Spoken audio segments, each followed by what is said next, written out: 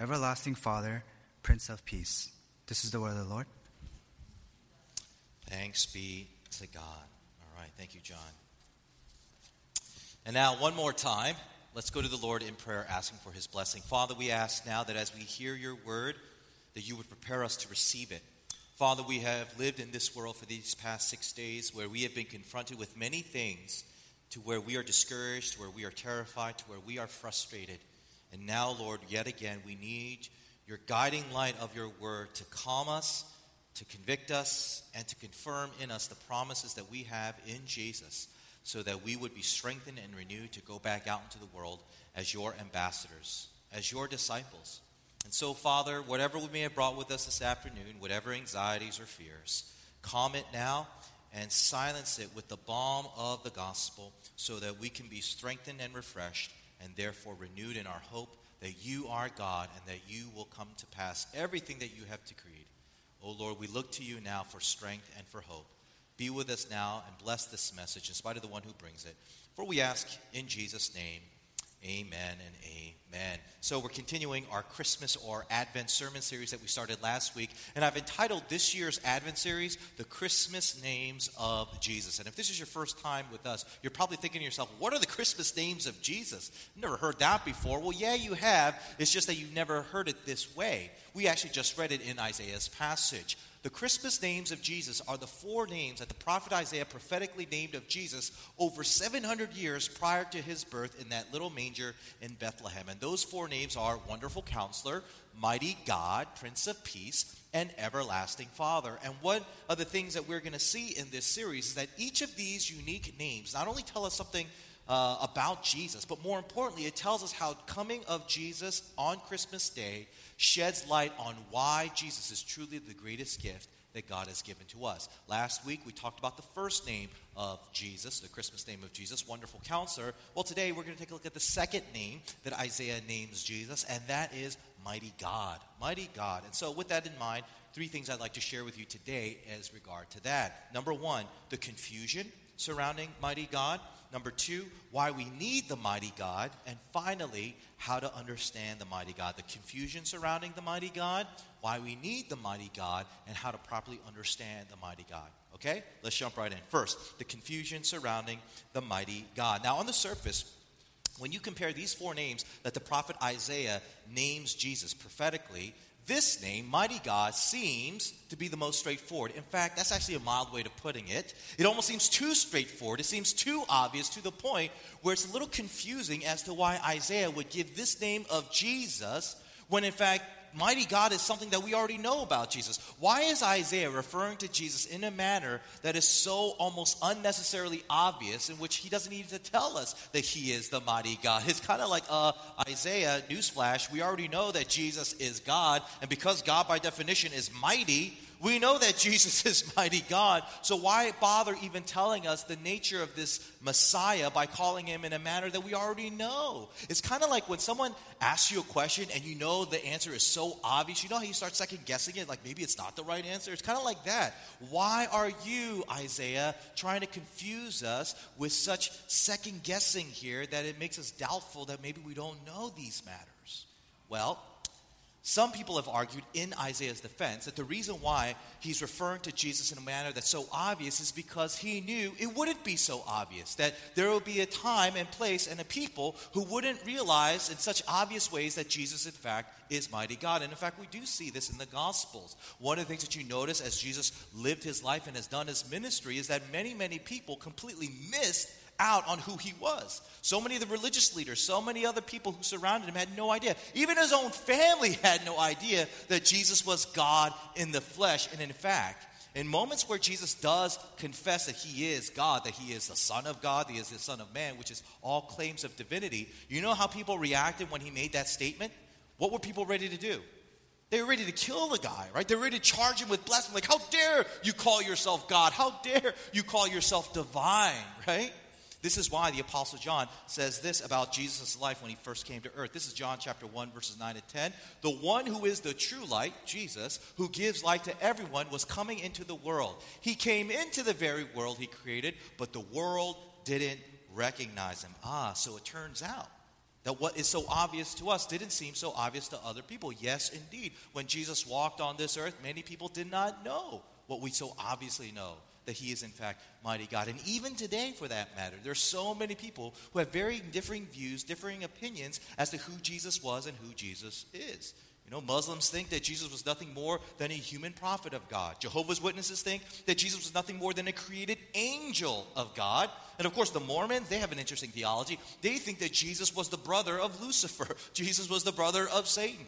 So maybe this is why the prophet Isaiah prophetically names Jesus as mighty God, because he's anticipating the incoming confusion that so many have and will still have with regard to who Jesus is. Now, that sounds like a very reasonable argument. But believe it or not, that is not the reason for why Isaiah refers to Jesus as mighty God. That is not the reason. And in fact, as I'm about to show you, it's actually a little bit more complicated by that. But before I go on, let me explain. Don't misunderstand what I'm saying. When I say that is not the reason, that I'm not saying that therefore there's no confusion surrounding the name Mighty God, because it is very confusing. The name Mighty God is a confusion. It is a conundrum. But it's not for the reason that I just stated, namely that it's so obvious to where it causes us to be secondarily guessing ourselves to confusion. No. There is another reason why the name Mighty God is very confusing, and let me explain why. In the original Hebrew, where Isaiah refers to Jesus as mighty God, in the original Hebrew that's translated at that, it's the Hebrew phrase El Gabor. El Gabor. And you know what? That phrase El Gabor does not literally mean mighty God. It's not an accurate translation. So you're thinking to yourself, well, what does that phrase even mean? Well, see, this is the conundrum, because Hebrew scholars, both in the ancient world and in the modern world today, don't really know what that phrase literally means. Listen to one Bible scholar by the name of William McClellan, how he talks about it. He says this: of the 4 attribute titles which compose the child's symbolic name, Mighty God seems incommensurate with all the rest. It evidently staggered the Jewish translators of the Septuagint, which is the Greek Old Testament. It turns out that this phrase, El Gabor, is very difficult to pinpoint in terms of what it actually says, in terms of what it translates. And it all centers because of that second word, Gabor. The first word is so easy to translate. It simply means God, El, right? But Gabor, that second word, it's very confusing, because you know what that word literally means? Hero. Hero. So when God is referred to as mighty God, or as Jesus is referred to as mighty God here, it literally means hero God, or God of heroes, or the heroic God. And therein lies the confusion, because we don't know what kind of hero Isaiah is referring to. What is this hero, Isaiah? Is this the war hero, who uses violence and coercion to violently conquer his enemies? Or is this the peacekeeping hero who's able to use diplomacy and kindness to where he's creating peace with his enemies without having to pick up a weapon?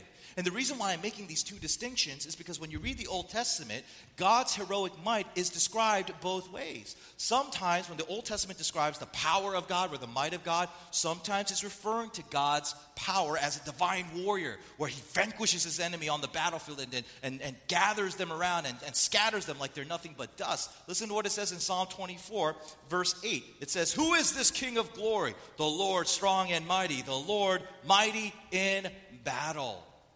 But then, in other times in the Old Testament, God's heroic might is sometimes described like the way we would describe Martin Luther King Jr.'s power and his might, where he's able to use non-coercive, non-violent means to calm people down in such a way that his enemies are willing to live in peace with him without any sort of coercion, without any sort of force. And we see this most predominantly in the book of Isaiah. For example, Isaiah 2:4. Listen to how it describes the power of God. "He will judge between the nations and will settle disputes for many people. They will beat their swords into plowshares and their spears into pruning hooks. Nation will not take up sword against nation, nor will they train for war anymore." Or, look, go to the next passage in Isaiah 11:6. "In that day when God establishes his might," right, "the wolf and the lamb will live together. The leopard will lie down with the baby goat. The calf and the yearling will be safe with the lion. And the little child will lead them all." So here we see in Scripture what seems to be a paradox and therefore a confusion. When it comes to this notion of God's power, his might, it seems to speak two contradicting, two paradoxical ideas. Is it referring to God as the warlord who conquers with power and violence? Or is it God the peacemaker who's able to use non-coercive ways to create serenity and calmness amongst his enemies to where there has to be no force? Here is the reason why so many are confused when Isaiah refers to Jesus as mighty God. Which is it, Isaiah, and how do you reconcile these two things? And here's the question that we need to ask. Is there a way in which we could ever understand what Isaiah really means when he refers to Jesus as mighty God? How do we understand this notion when he envisions Jesus and his life as being the one who is mighty and full of power? Is there a way to figure it out? I believe there is. But in order to do so, we first have to go through a very long, arduous process of going through some very vital, important background Bible information. So please bear with me. It's going to be a little bit a bear to deal with, but follow along as I go into my next point, which explains where I'm going with this. Number 2, why we need the mighty God. You know, one of the principles that life teaches us is that sometimes you can't understand something until you see why it's needed. Sometimes you can't understand something until you understand why that something is needed in the first place. And that principle is helpful in trying to figure out this nature of God's mighty power. And so we ask the question, why do we need the power of God? Why is God's might so necessary for us? Well, depending on who you ask, specifically the kinds of Christians that you ask, you're bound to get a wide variety of answers. For some Christians who tend to be more on the paranoid side, right? These Christians will say, like, we need God's power to make sure that an asteroid doesn't hit this planet and destroy the whole human race, right? This kind of cataclysmic, cosmic disaster. We need the power of God to make sure the sun doesn't go supernova and wipe us out, right? Other Christians who tend to be more on the charismatic side, and no offense to you charismatics in here, these Christians would say, we need God's power for deliverance, right? We need God to deliver us from poverty. We need God to deliver us from satanic attack and exorcisms and all that stuff. We need God's power to overcome physical illness, the whole name it and claim it, right, kind of idea. That's why we need the power of God. Other Christians who tend to be more on the political side of things will say that we need the power of God to get rid of those left-wing, crazy, secular, atheist liberals out of Washington, right? We need to bring God and country together. We become one nation under God. We need the power of God's might in D.C. Right? Clearly, there's such a wide variety of answers as to why people think, why certain Christians think we need the power of God. And, of course, it all makes sense. Natural disasters, physical illness, satanic attacks, political persecution. These are real threats where we need the power of God, yes. But if you ask the Apostle Paul that same question, his answer is going to be completely different to any of those other answers. And the reason why I'm picking on Paul here is because he is the one New Testament author who wrote more New Testament books than any other New Testament author at all. Which is why we're not surprised that when we get to 2 Corinthians chapter 12, he gives us his answer to that very question of why we need God's might, why we need the power of Jesus. Listen to what he says. To keep me from exalting myself, there was given me a thorn in the flesh, a messenger of Satan to torment me, to keep me from exalting myself. Concerning this, I implored the Lord 3 times that it might leave me. And he said to me, my grace is sufficient for you, for my power is perfected in weakness. Most gladly, therefore, I will rather boast about my weakness, so that the power of Christ may dwell in me. Therefore, I am well content with weaknesses, with insults, with distress, with persecutions, with difficulties for Christ's sake. For when I am weak, then I am strong. Now notice what Paul says and what he doesn't say as it pertains to the power of Christ, right? He makes no reference of cataclysmic disasters, no reference of an asteroid hitting the earth, no reference of political or cultural persecution. He does reference physical illness, right?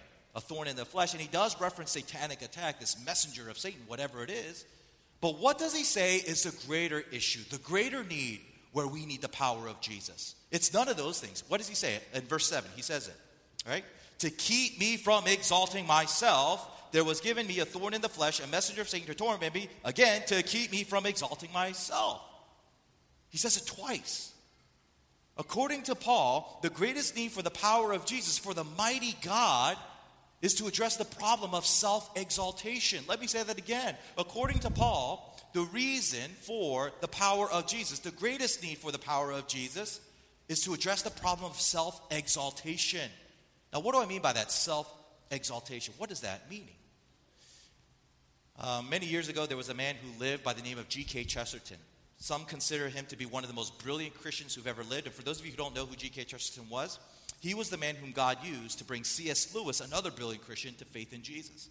G.K. Chesterton was the great Christian apologist who brought to faith another great Christian apologist, C.S. Lewis. And there's a story surrounding Chesterton to where, he was a British man, so he lived in London, where the London Times, put out a special news editorial where they asked its readership this simple question: what is wrong with the world? What's wrong with the world? And apparently G.K. Chesterton wrote a simple response as his answer to that question, where he said this: "Dear sirs, I am. Sincerely yours, G.K. Chesterton." What's wrong with the world? According to Chesterton, I am. I'm what's wrong with the world. Now, what is Chesterton saying here? He's simply repeating what Paul says here in 2 Corinthians chapter 12. The greatest need for the power of Jesus, or God's might, is not to neutralize some cosmic threat, not to neutralize some political or cultural threat, not to neutralize some health threat, or even a satanic threat. No, the greatest threat against us, where we need Jesus' protection the most, is a threat that's inside of us. The Bible says that the greatest threat that you as a believer have to face is a threat not somewhere out there, but it's somewhere in here. What am I talking about here? I'm talking about shame. Shame. Self-destructive, self-hateful, self-condemning shame. And in the first book of the Bible, Genesis chapter 3 specifically, here we discover the origin of shame and why it's so dangerous for us. Let me read it to you. Follow along as I read Genesis 3, verse 1, all the way down to verse 12. The serpent was the shrewdest of all wild animals the Lord God had made. One day he asked the woman, Eve, "Did God really say you must not eat the fruit from any trees in the garden?" "Of course we may eat from the trees in the garden," the woman replied. "It's only the fruit from the tree in the middle of the garden that we are not allowed to eat. God said you must not eat it or even touch it. If you do, you will die." "You won't die," the serpent replied to the woman. "God knows that your eyes will be opened as soon as you eat it, and you will be like God, knowing both good and evil." The woman was convinced. She saw the tree was beautiful and its fruit looked delicious, and she wanted the wisdom it would give her. So she took some of the fruit and ate it. Then she gave some to her husband who was with her, and he ate it too. At that moment, their eyes were open and suddenly felt shame at their nakedness. So they sewed fig leaves together to cover themselves. When the cool evening breezes were blowing, the man and his wife heard the Lord God walking about in the garden. So they hid from the Lord God among the trees. When the Lord called out to the man, "Where are you?" he replied, "I heard you walking in the garden, so I hid. I was afraid because I was naked." "Who told you that you were naked?" the Lord God asked. "Have you eaten from the tree whose fruit I commanded you not to eat?" The man replied, "It was the woman you gave me who gave me the fruit, and therefore I ate." Come on back. Your attention, please. Notice what Satan, disguised as a snake, what his main goal was as it pertained to Adam and Eve and therefore all of humanity, their descendants. His main goal was what? It wasn't to get all of humanity to worship him. It wasn't to get all of humanity to be his slaves. No, his main goal was to get Adam and Eve to suffer shame. That was his goal. Why? Why shame? That seems so arbitrary. What is it about shame? Well, look at the results of shame. What happened to Adam and Eve as a result of their shame? What did they start to do? They started to fixate. They started to focus. They started to pay attention to an obsessive level themselves, right? They only looked about, cared about, and fixated on themselves. Look again at what it said in verse 7. It says that their eyes were open, and they saw that they were naked. Now, please don't misunderstand what it means.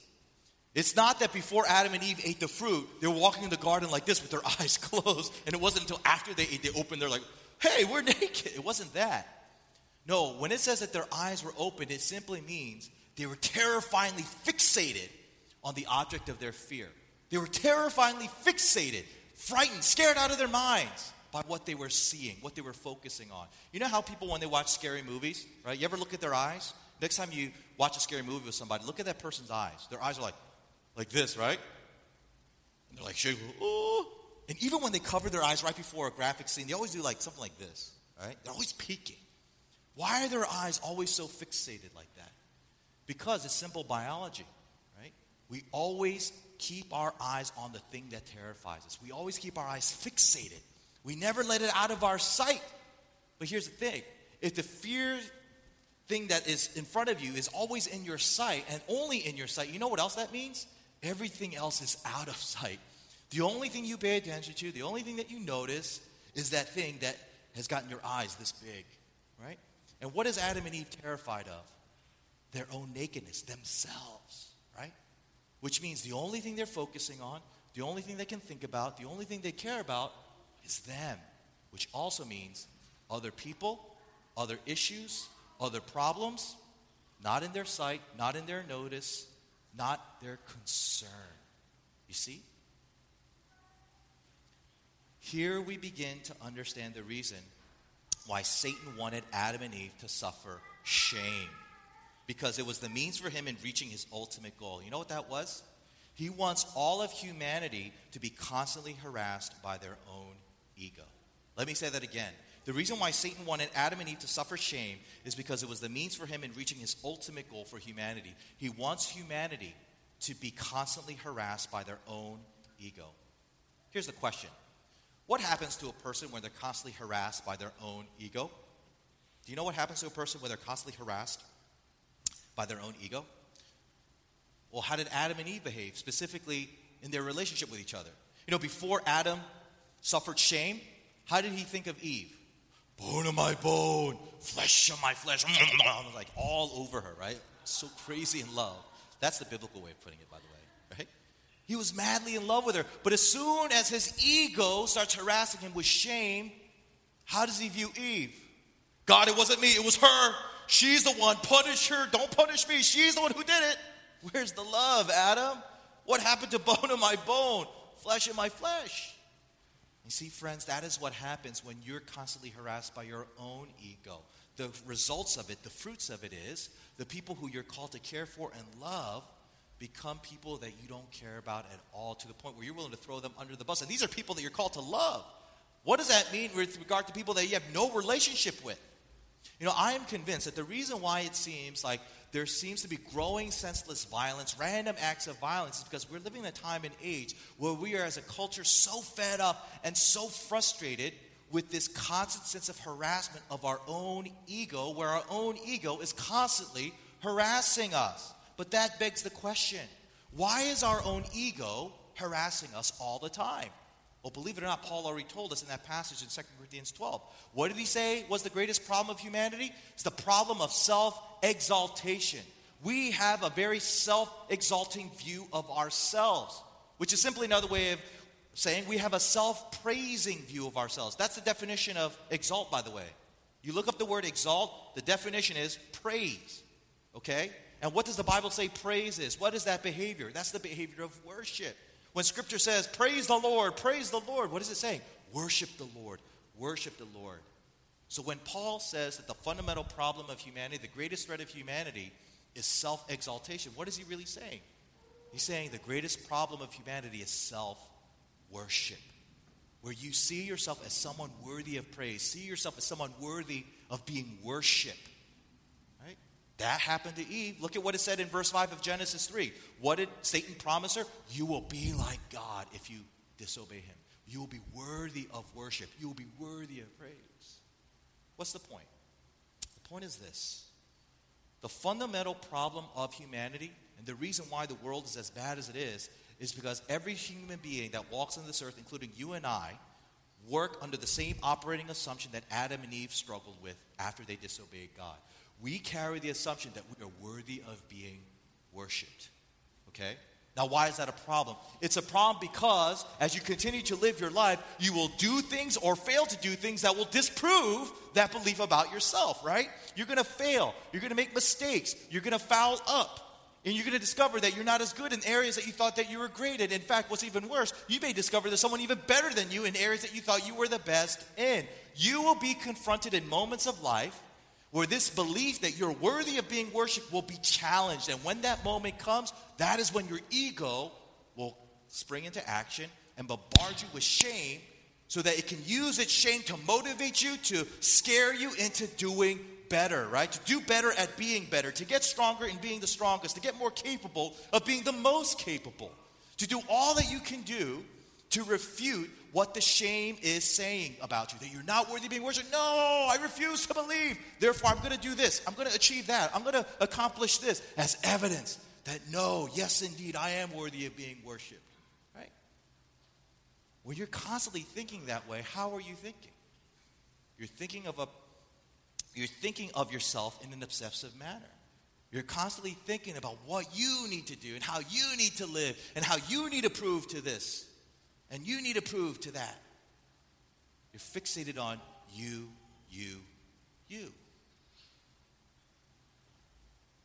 Now, friends, do you realize what this means?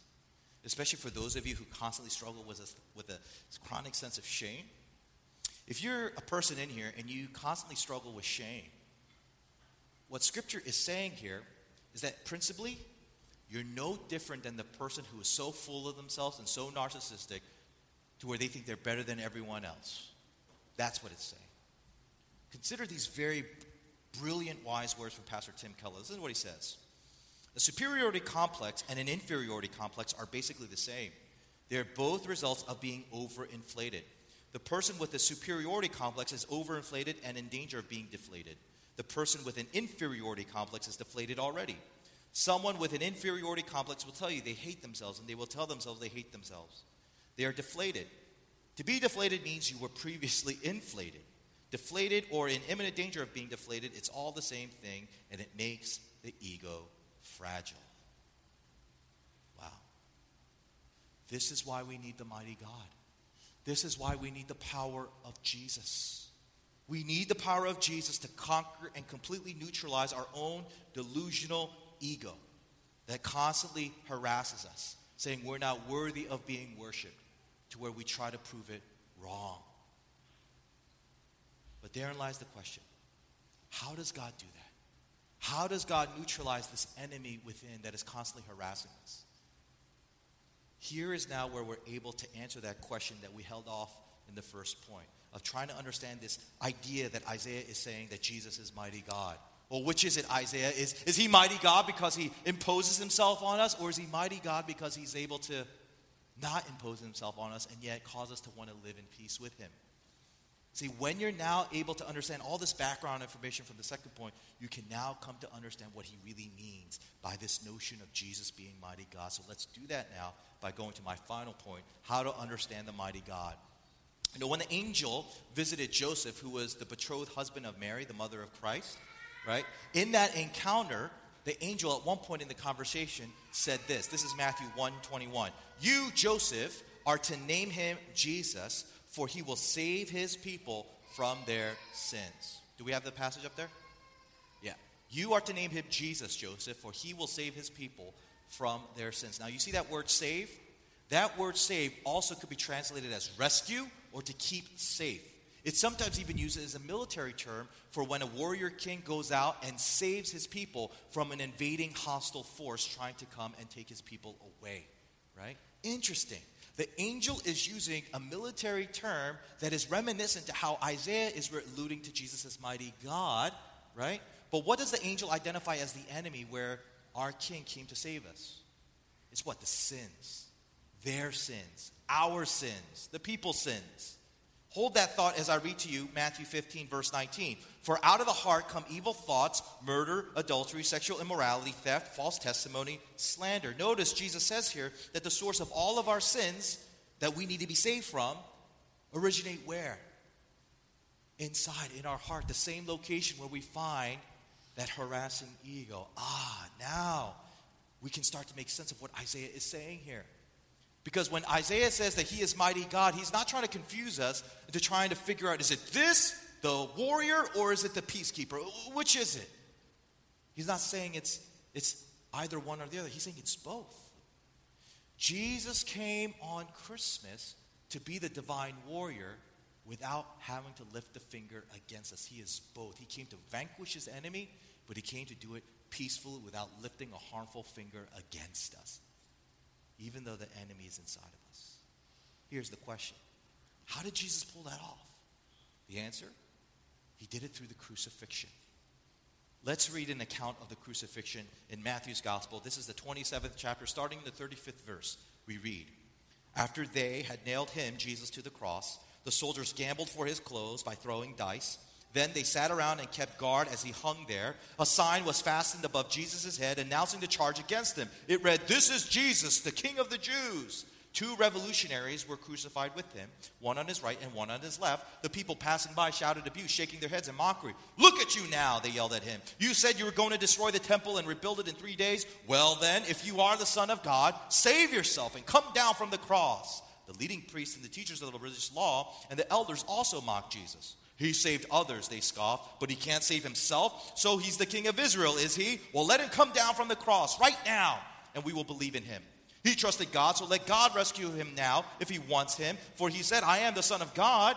Even the revolutionaries who were crucified with him ridiculed him in the same way. Here we read the account of Jesus' crucifixion. And for those of you who aren't aware, crucifixion was the punishment that Rome inflicted on those who try to exalt themselves over Rome's government. These were the people who tried to conquer and overthrow the Roman government, people who tried to exalt themselves above the authority of Rome. And so the punishment of crucifixion was to symbolically convey that this person who tried to exalt themselves as someone who was above Roman law was conquered. His attempt to be exalted failed to where now he's being exalted over. He is being conquered. He is being subjugated. And that's what was being communicated when Jesus was on the cross. That symbolic punishment was conveying that Jesus failed in his attempt to be exalted, right? Now, what are the people around him doing as he's being openly mocked and humiliated as someone who is conquered? What are they all doing? They're harassing him, right? The Roman soldiers are harassing him. The former followers of Jesus are harassing him, right? Religious leaders are harassing. Even the 2 guys crucified next to him, even they are harassing him. And what are they essentially saying in their harassment of Jesus? They're saying, "Prove us wrong, Jesus. You said you're worthy of being worshipped, but that cross right there that you're on is saying you're not worthy of being worshipped. You're not worthy of being exalted. Come off the cross. Prove it wrong. Prove our harassment of you wrong, right? You say you're the Son of God, therefore worthy of being worshipped? Well, prove it, right? By coming off that cross and shutting our mouths, right? Shut our mouths by coming off that cross and disprove what we are saying, that you're not worthy of being worshipped. Show it off. Then we'll believe in you. Prove it." And what does Jesus do? Nothing. He stays on the cross. Even though he had the power to shut everyone's mouth, even though he had the ability through the act of coming off the cross to show that he's worthy of being worshipped, that he is indeed the Son of God, that what the cross says about him is absolutely wrong, that he is worthy of being exalted, he stays on the cross. Why? Because he's trying to tell us that he is a much better God for us than we could ever be for ourselves. What do I mean by that? Well, let me explain. Remember how I said in my second point that when our ego harasses us with shame, it's trying to get us to respond a certain way, right? What does it want us to do? It wants us to disprove it, right? It wants us to respond in a way that can shut up that harassing voice inside of us, right? To where we do certain things, we perform a certain way, we accomplish certain things, to where we can say, "You see, I did it." It's kind of metaphorical to us coming off our cross, our crucifixion, right? If the ego is kind of like these religious leaders harassing, "You're not worthy of..."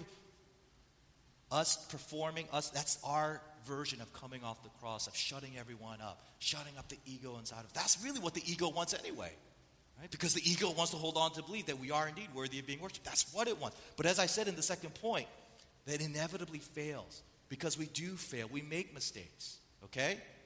Here's the clincher. Here's what you really need to pay attention to the whole sermon. This is the most important part of the sermon, so just pay attention. This is the clincher. You would think that when the time comes, and when the frequency of it happens, that when we're confronted that we're not worthy of being worshipped, you would think that we would finally be like, "Okay, it's true, I'm not worthy of being worshipped." And you just accept it and you settle yourself into that truth. But that doesn't happen. You know why? Because the ego still wants to hold on to stubbornly this belief that you're worthy of being worshipped, right? And so what does it do? It now gets infuriated, right? It refused to accept that it's not worthy of being worshipped. And as a result, it works even harder to hold on to that belief by manifesting itself in terms of feeling anger to the point where it feels like it's been robbed. Let me ask you, if you've ever been robbed by somebody, what do you typically want to do to that person? Or what do you want that person to suffer? You want that person to suffer punishment, right? When a person gets robbed, people who are robbed want the robber, to be punished, right? And when the ego feels robbed by your lack of ability to refute it when it's shaming you, it's going to feel robbed. And it's going to want to punish the person responsible for not letting it fulfill its accomplishments or what it feels it's entitled to have. But who's the person that it needs to punish? You, yourself. Now you understand why people hate themselves. Now you understand why people are self-destructive. Now you understand why people are self-condemning, right?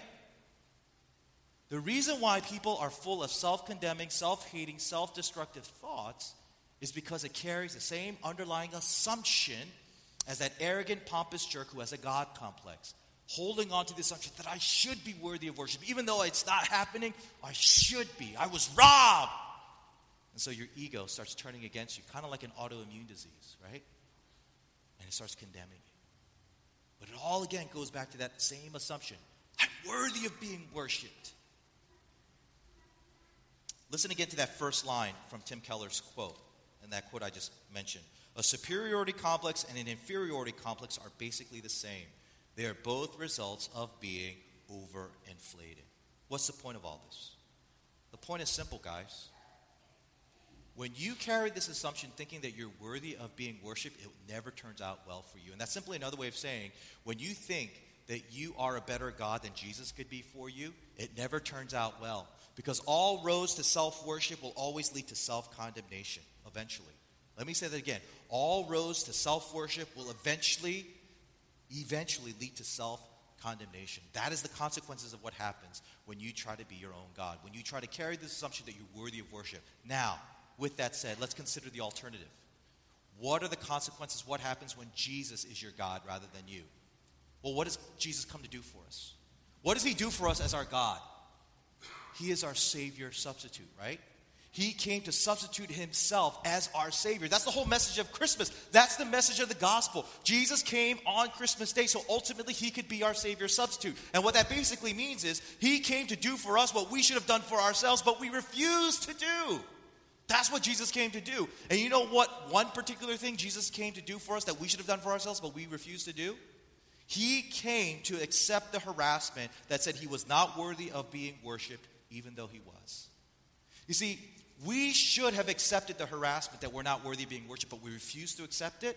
So Jesus came as our substitute to receive that harassment for us. Do you get that? Right? Do you understand that?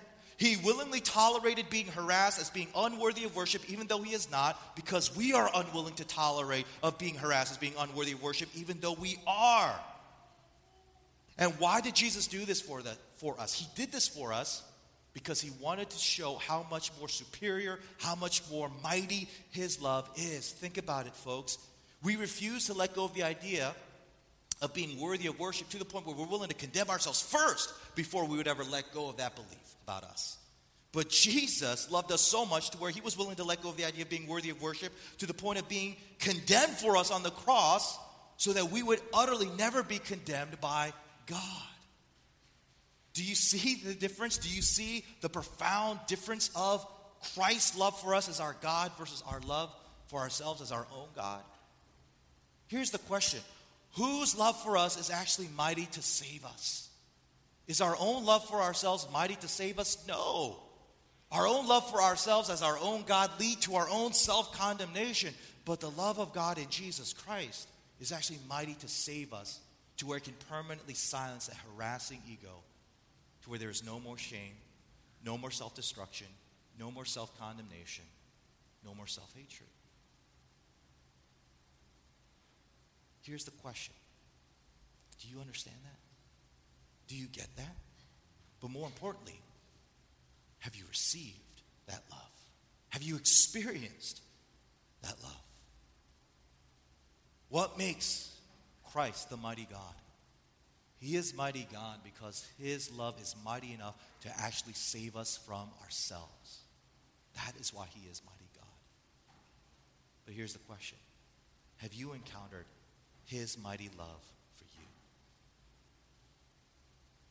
At this time, I want to invite you to just kind of reflect some of the things that I might have shared with you that might have resonated with you in today's message. And to facilitate that, I just encourage you to spend a few moments of just being in a meditative state of mind, close your eyes, have a prayerful disposition. And I simply want to ask you this question, folks. Are you being harassed by your own ego? Are you being harassed by your own ego? Do you find yourself constantly being ridiculed and persecuted by an inner voice that says you don't measure up, you're insufficient, you're worthless, you're a failure? If so, then may I be so bold to suggest that perhaps the problem is not that you have a too little view of yourself, but actually you have an over-exalted view of yourself. Could it be that the problem of your self-frustration and self-loathing is because it stems from your problem of self-worship? If you do find yourself this Christmas season being harassed by an inner voice, I want to encourage you to go to the mighty God who can once and for all silence it. Let's go to him now. Let's pray together.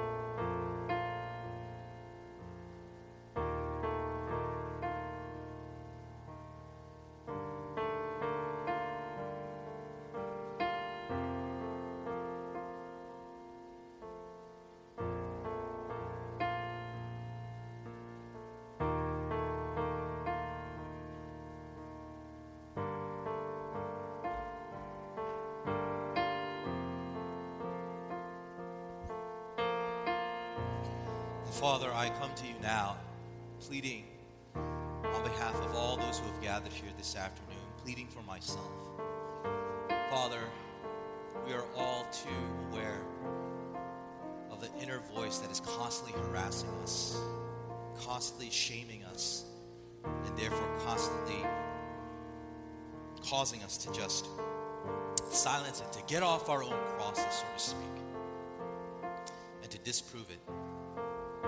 And yet, Father, you know all too well that we cannot silence that voice. We cannot discredit it, for it's true.